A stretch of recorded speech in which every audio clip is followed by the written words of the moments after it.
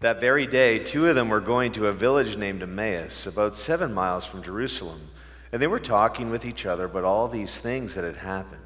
While they were talking and discussing together, Jesus himself drew near and went with them, but their eyes were kept from recognizing him.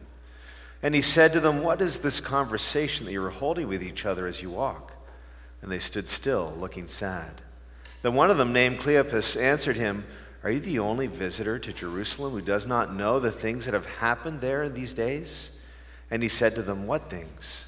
And they said to him, "Concerning Jesus of Nazareth, a man who was a prophet, mighty in deed and word before God and all the people, and how our chief priests and rulers delivered him up to be condemned to death and crucified him.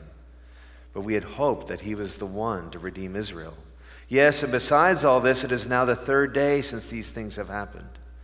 Moreover, some women of our company amazed us. They were at the tomb early in the morning, and when they did not find his body, they came back saying that they had even seen a vision of angels who said that he was alive. Some of those who were with us went to the tomb and found it just as the woman had said, but him they did not see. And he said to them, "O foolish ones, and slow of heart to believe all that the prophets have spoken. Was it not necessary that the Christ should suffer these things and enter into his glory?" And beginning with Moses and all the prophets, he interpreted to them in all the scriptures the things concerning himself. So they drew near to the village to which they were going, and he acted as if he were going farther, but they urged him strongly, saying, "Stay with us, for it is toward evening, and the day is now far spent." So he went in to stay with them. When he was at table with them, he took the bread and blessed and broke it and gave it to them. And their eyes were open, and they recognized him, and he vanished from their sight. They said to each other, "Did not our hearts burn within us while he talked to us on the road, while he opened to us the scriptures?" And they rose that same hour and returned to Jerusalem. And they found the 11 and those who were with them gathered together, saying, "The Lord has risen indeed, and has appeared to Simon." Then they told what had happened on the road, and how he was known to them in the breaking of the bread. Lord God, this amazing, beautiful story from the Gospel of Luke, I pray that for us today it would not just be something that happened, but something that happens in our midst, that you, Lord Jesus, would be our companion, that you would come and open your word to us, and that you would do as you do every week and meet us at your table. We pray, Lord, that you would be made known to us in the breaking of the bread. And I ask that the words of my mouth and the meditations of my heart would be pleasing to you, my rock and my redeemer. Amen. Well, welcome to St. Bart's. This is the 3rd Sunday in Easter. We are still in the Easter season. And it's important to remember that the Easter season is 50 days. The 50 days of feasting outstrips the 40 days of fasting. That as Christian people, we are not just people who fast, but people who feast. And I was talking with some friends, and they made the point that the feasting is sometimes harder than the fasting, in that it is hard to keep that momentum going, that joyous momentum, because life sort of catches up with us. So it's a challenge to myself to, say those Alleluias with just as much gusto on the 3rd Sunday of Easter as the 1st Sunday of Easter. But our passages actually help us in that celebration, because over the last couple weeks and as we go forward in the season of Easter, we continue to have these appearances of Jesus after he is risen from the dead. And this is just one of my favorites, the Emmaus Road experience. N.T. Wright calls this passage the masterpiece inside the masterpiece. So the Gospel of Luke is the masterpiece. It is a piece of literary genius in addition to being a gospel and the Word of God. It is well written, it's well crafted. Luke does everything he does with intention, which is what he says from the very first verses. "I gathered these things together to make an account for you, Theophilus, so that you could know what has happened, who Jesus is and what he has done." And Luke gives us some things that are not in any of the other gospels, including Mary's song, the Magnificat, and this encounter with these two disciples on this road. It is a masterpiece inside the masterpiece. Masterpieces, whether of art or music or sculpture, are those works that reward further engagement. That every time you encounter a masterpiece, there's something more to get from it. This was actually part of my doctoral work, thinking about what is the nature of a masterpiece and what is it to encounter a masterpiece. And this is one of those things that I learned, is that every time you come to something that is classic or truly great, it gives you more and more. And truly, the more that you pay attention to it, the more it gives to you. And even this passage, as many times as I've read it, as many times as I've thought about it, as many times as I've taught it, there was something new for me even this week as I was studying. And the thing that stood out to me this week was this verse. Verse 16. But their eyes were kept from recognizing him. Their eyes were kept from recognizing him. This whole passage is about seeing. It's about perception, growing in knowledge and perception. But part of what Jesus is doing for these disciples is their eyes have to remain closed to a certain extent before they can see truly. There's a journey that they have to go on in order to come to that table and have him made known to them in the breaking of the bread. Because Jesus here is still the teacher. The resurrected Jesus is still the master teacher. And he understands how he has to encounter his disciples, and take them on a journey of understanding and knowledge. Their eyes were kept from recognizing him. Kept by whom? Probably by God. God keeps their eyes closed to a certain extent so that when the epiphany comes, it's even greater. Brad, can you pull up that first painting? There's a series of paintings by a French painter who's still alive. His name's Arcabas, Arcabas. There's a sequence of paintings. I wish I could show them all. I'm going to show a couple of them and another painting too. But this is Jesus joining the disciples along the way. And I love how Jesus is, in a certain sense, masked. He's a stranger, and yet he's still their companion. And I don't know if you can see it, but the two disciples that are walking, they're walking in a very animated way. They're having an intense conversation that Jesus joins in with and then guides that conversation in a particular way. How is it that God teaches us? Oftentimes, we might prefer God to be way more direct than he is. We would often prefer a list of actionable advice, tactics, things to do. But God so often prefers an indirect but nonetheless deliberate way. He comes alongside of us, like Jesus comes along these disciples, and he joins in their conversation. And really the one word that I want you to take from today is companion. That Jesus is our companion along the way. Woo! Another way to ask this question is, how do you teach someone who is slow of heart? Because that's what Jesus says of these disciples. They are slow of heart. And that's an encouragement to me because I am slow of heart. That my affections have to be slowly stirred up, awakened. He can't just come directly. He has to come indirectly. It's like that line from Emily Dickinson, tell the truth, but tell it slant. Jesus was the master of that. His parables are such an example of him coming at something sideways. He is often indirect, but nonetheless deliberate. So he comes alongside of them. He's their companion. And what does he do first? First, he opens the scriptures to them.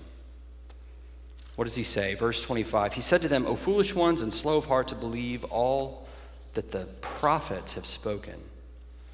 Was it not necessary that the Christ should suffer these things and enter into his glory?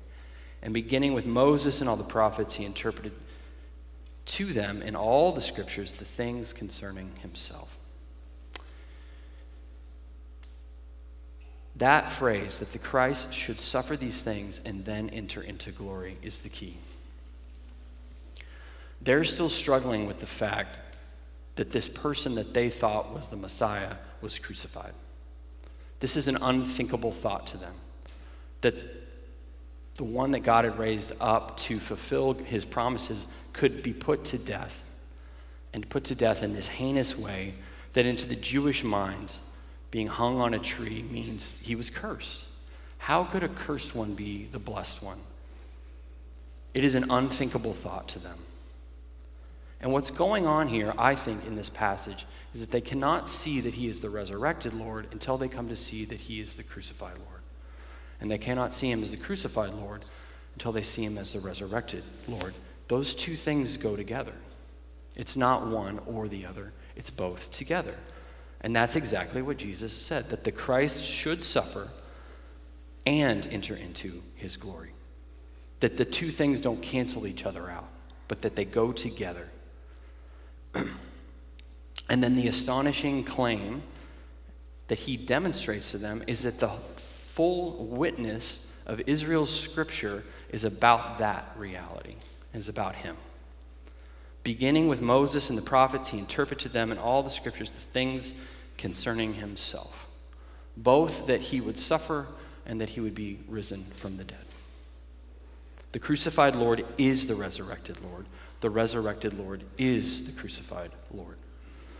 And what he does in this moment, we actually see the rest of the New Testament is the fruit of.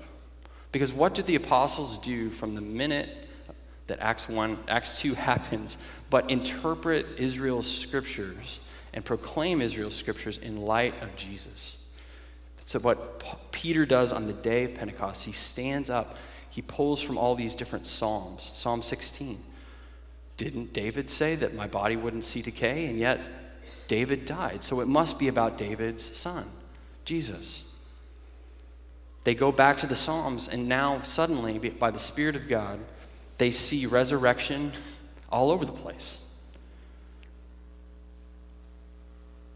Psalm 110 becomes this favorite place that the apostles go to talk about Jesus as the fulfillment of Israel's scriptures and the one who is the Messiah. The Lord says to my Lord, sit at my right hand. I will make you a priest forever in the order of Melchizedek. We've got a whole book of the Bible that's just about that. It's called the book of Hebrews. Paul does it all the time. What Jesus does for these disciples is what he has done for his church from that moment onward, which is by his Spirit, he opens the scriptures to us and points to himself. And this is why as Christians, we are Two Testament Christians. The Old Testament becomes this repository of promise and prophecy and anticipation that points forward to Jesus. And we can go back to those scriptures and encounter him anew and afresh. Because I don't believe that the apostles exhausted everything in the Old Testament scriptures that's there to find about Jesus. They gave us a way of reading, a way of encountering Christ in his word. These disciples needed Jesus to join them along the way, to open those things to him. And so do we. We need Jesus to be our companion by his Spirit, so that when we hear the word read and when we hear it proclaimed, that by his Spirit he could open our eyes anew, that his word would become living and active, sharper than any two-edged sword. So the first thing that Jesus does is he comes alongside of them and he opens the scriptures to them. But then the second thing that he does is he breaks the bread. We do the second painting. If you've seen a painting of the Emmaus story, this is probably the most famous one. This is called The Supper at Emmaus. It's by Caravaggio. This is the moment of recognition.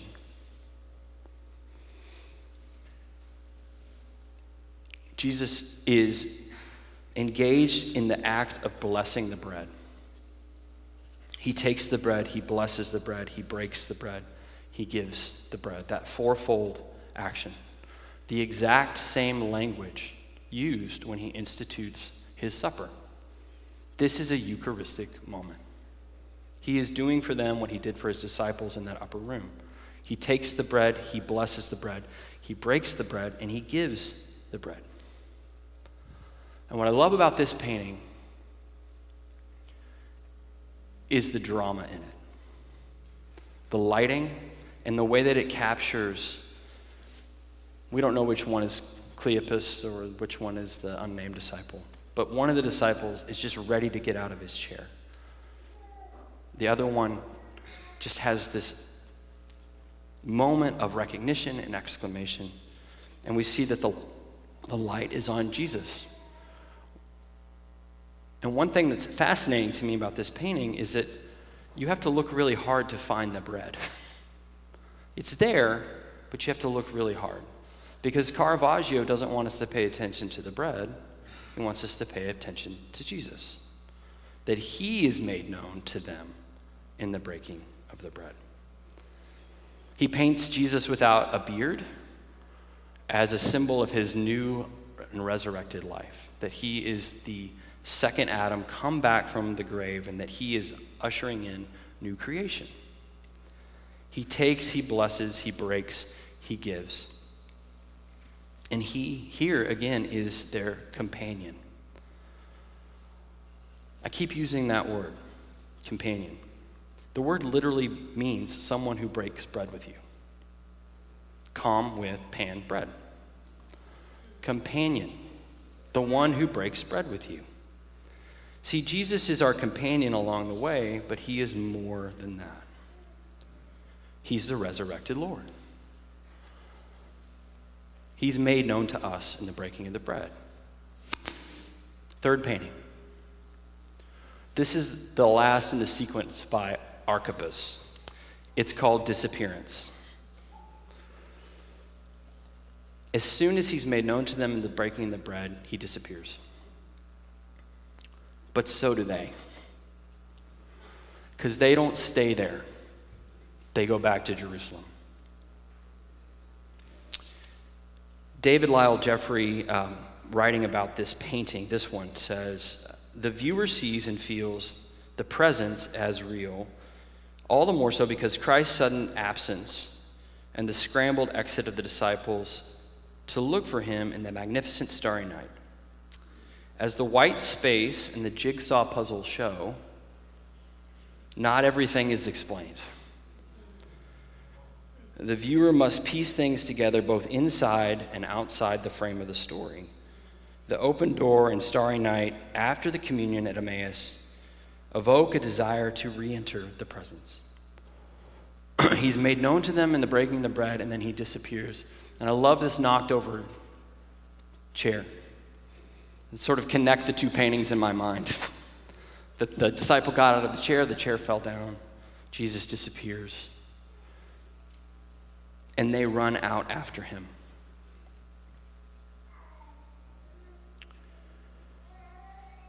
That outward movement to go back to Jerusalem and to declare the resurrected Lord is the missional move that they make, and also the missional move of the church.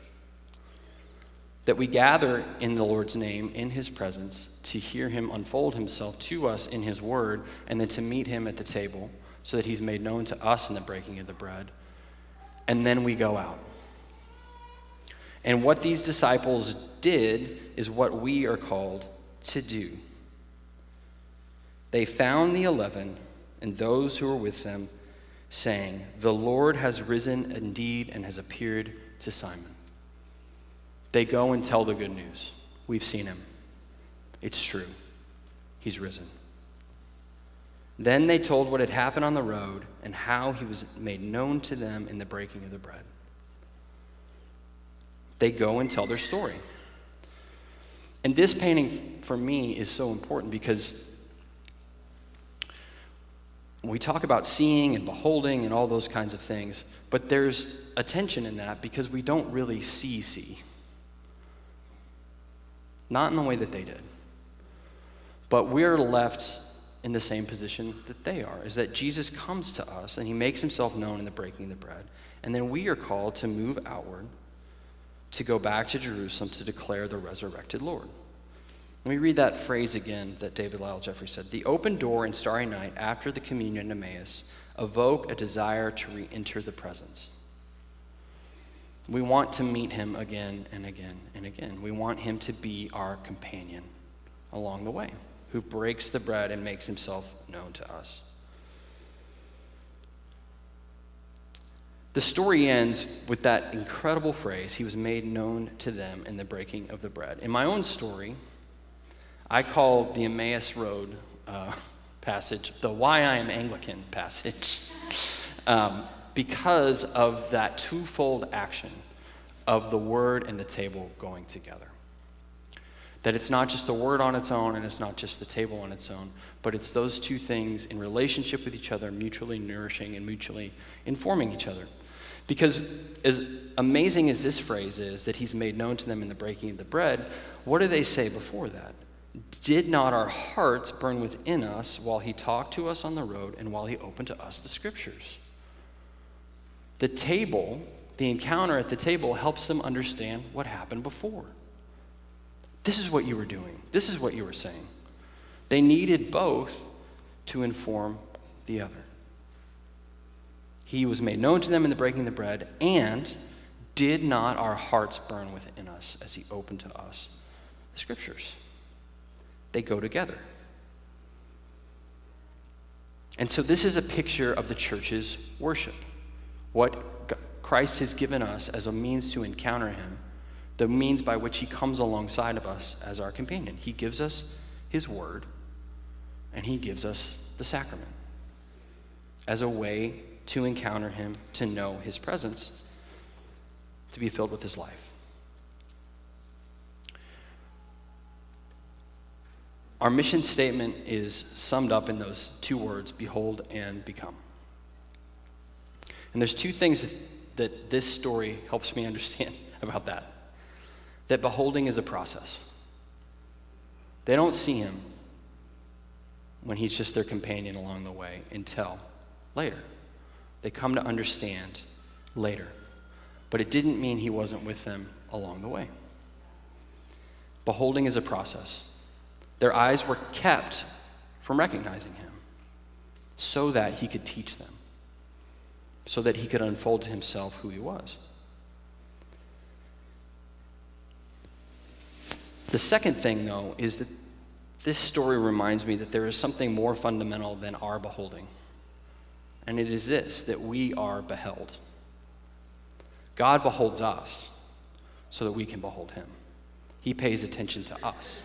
He joins us along the way. He is our companion. Our seeking and our beholding matter,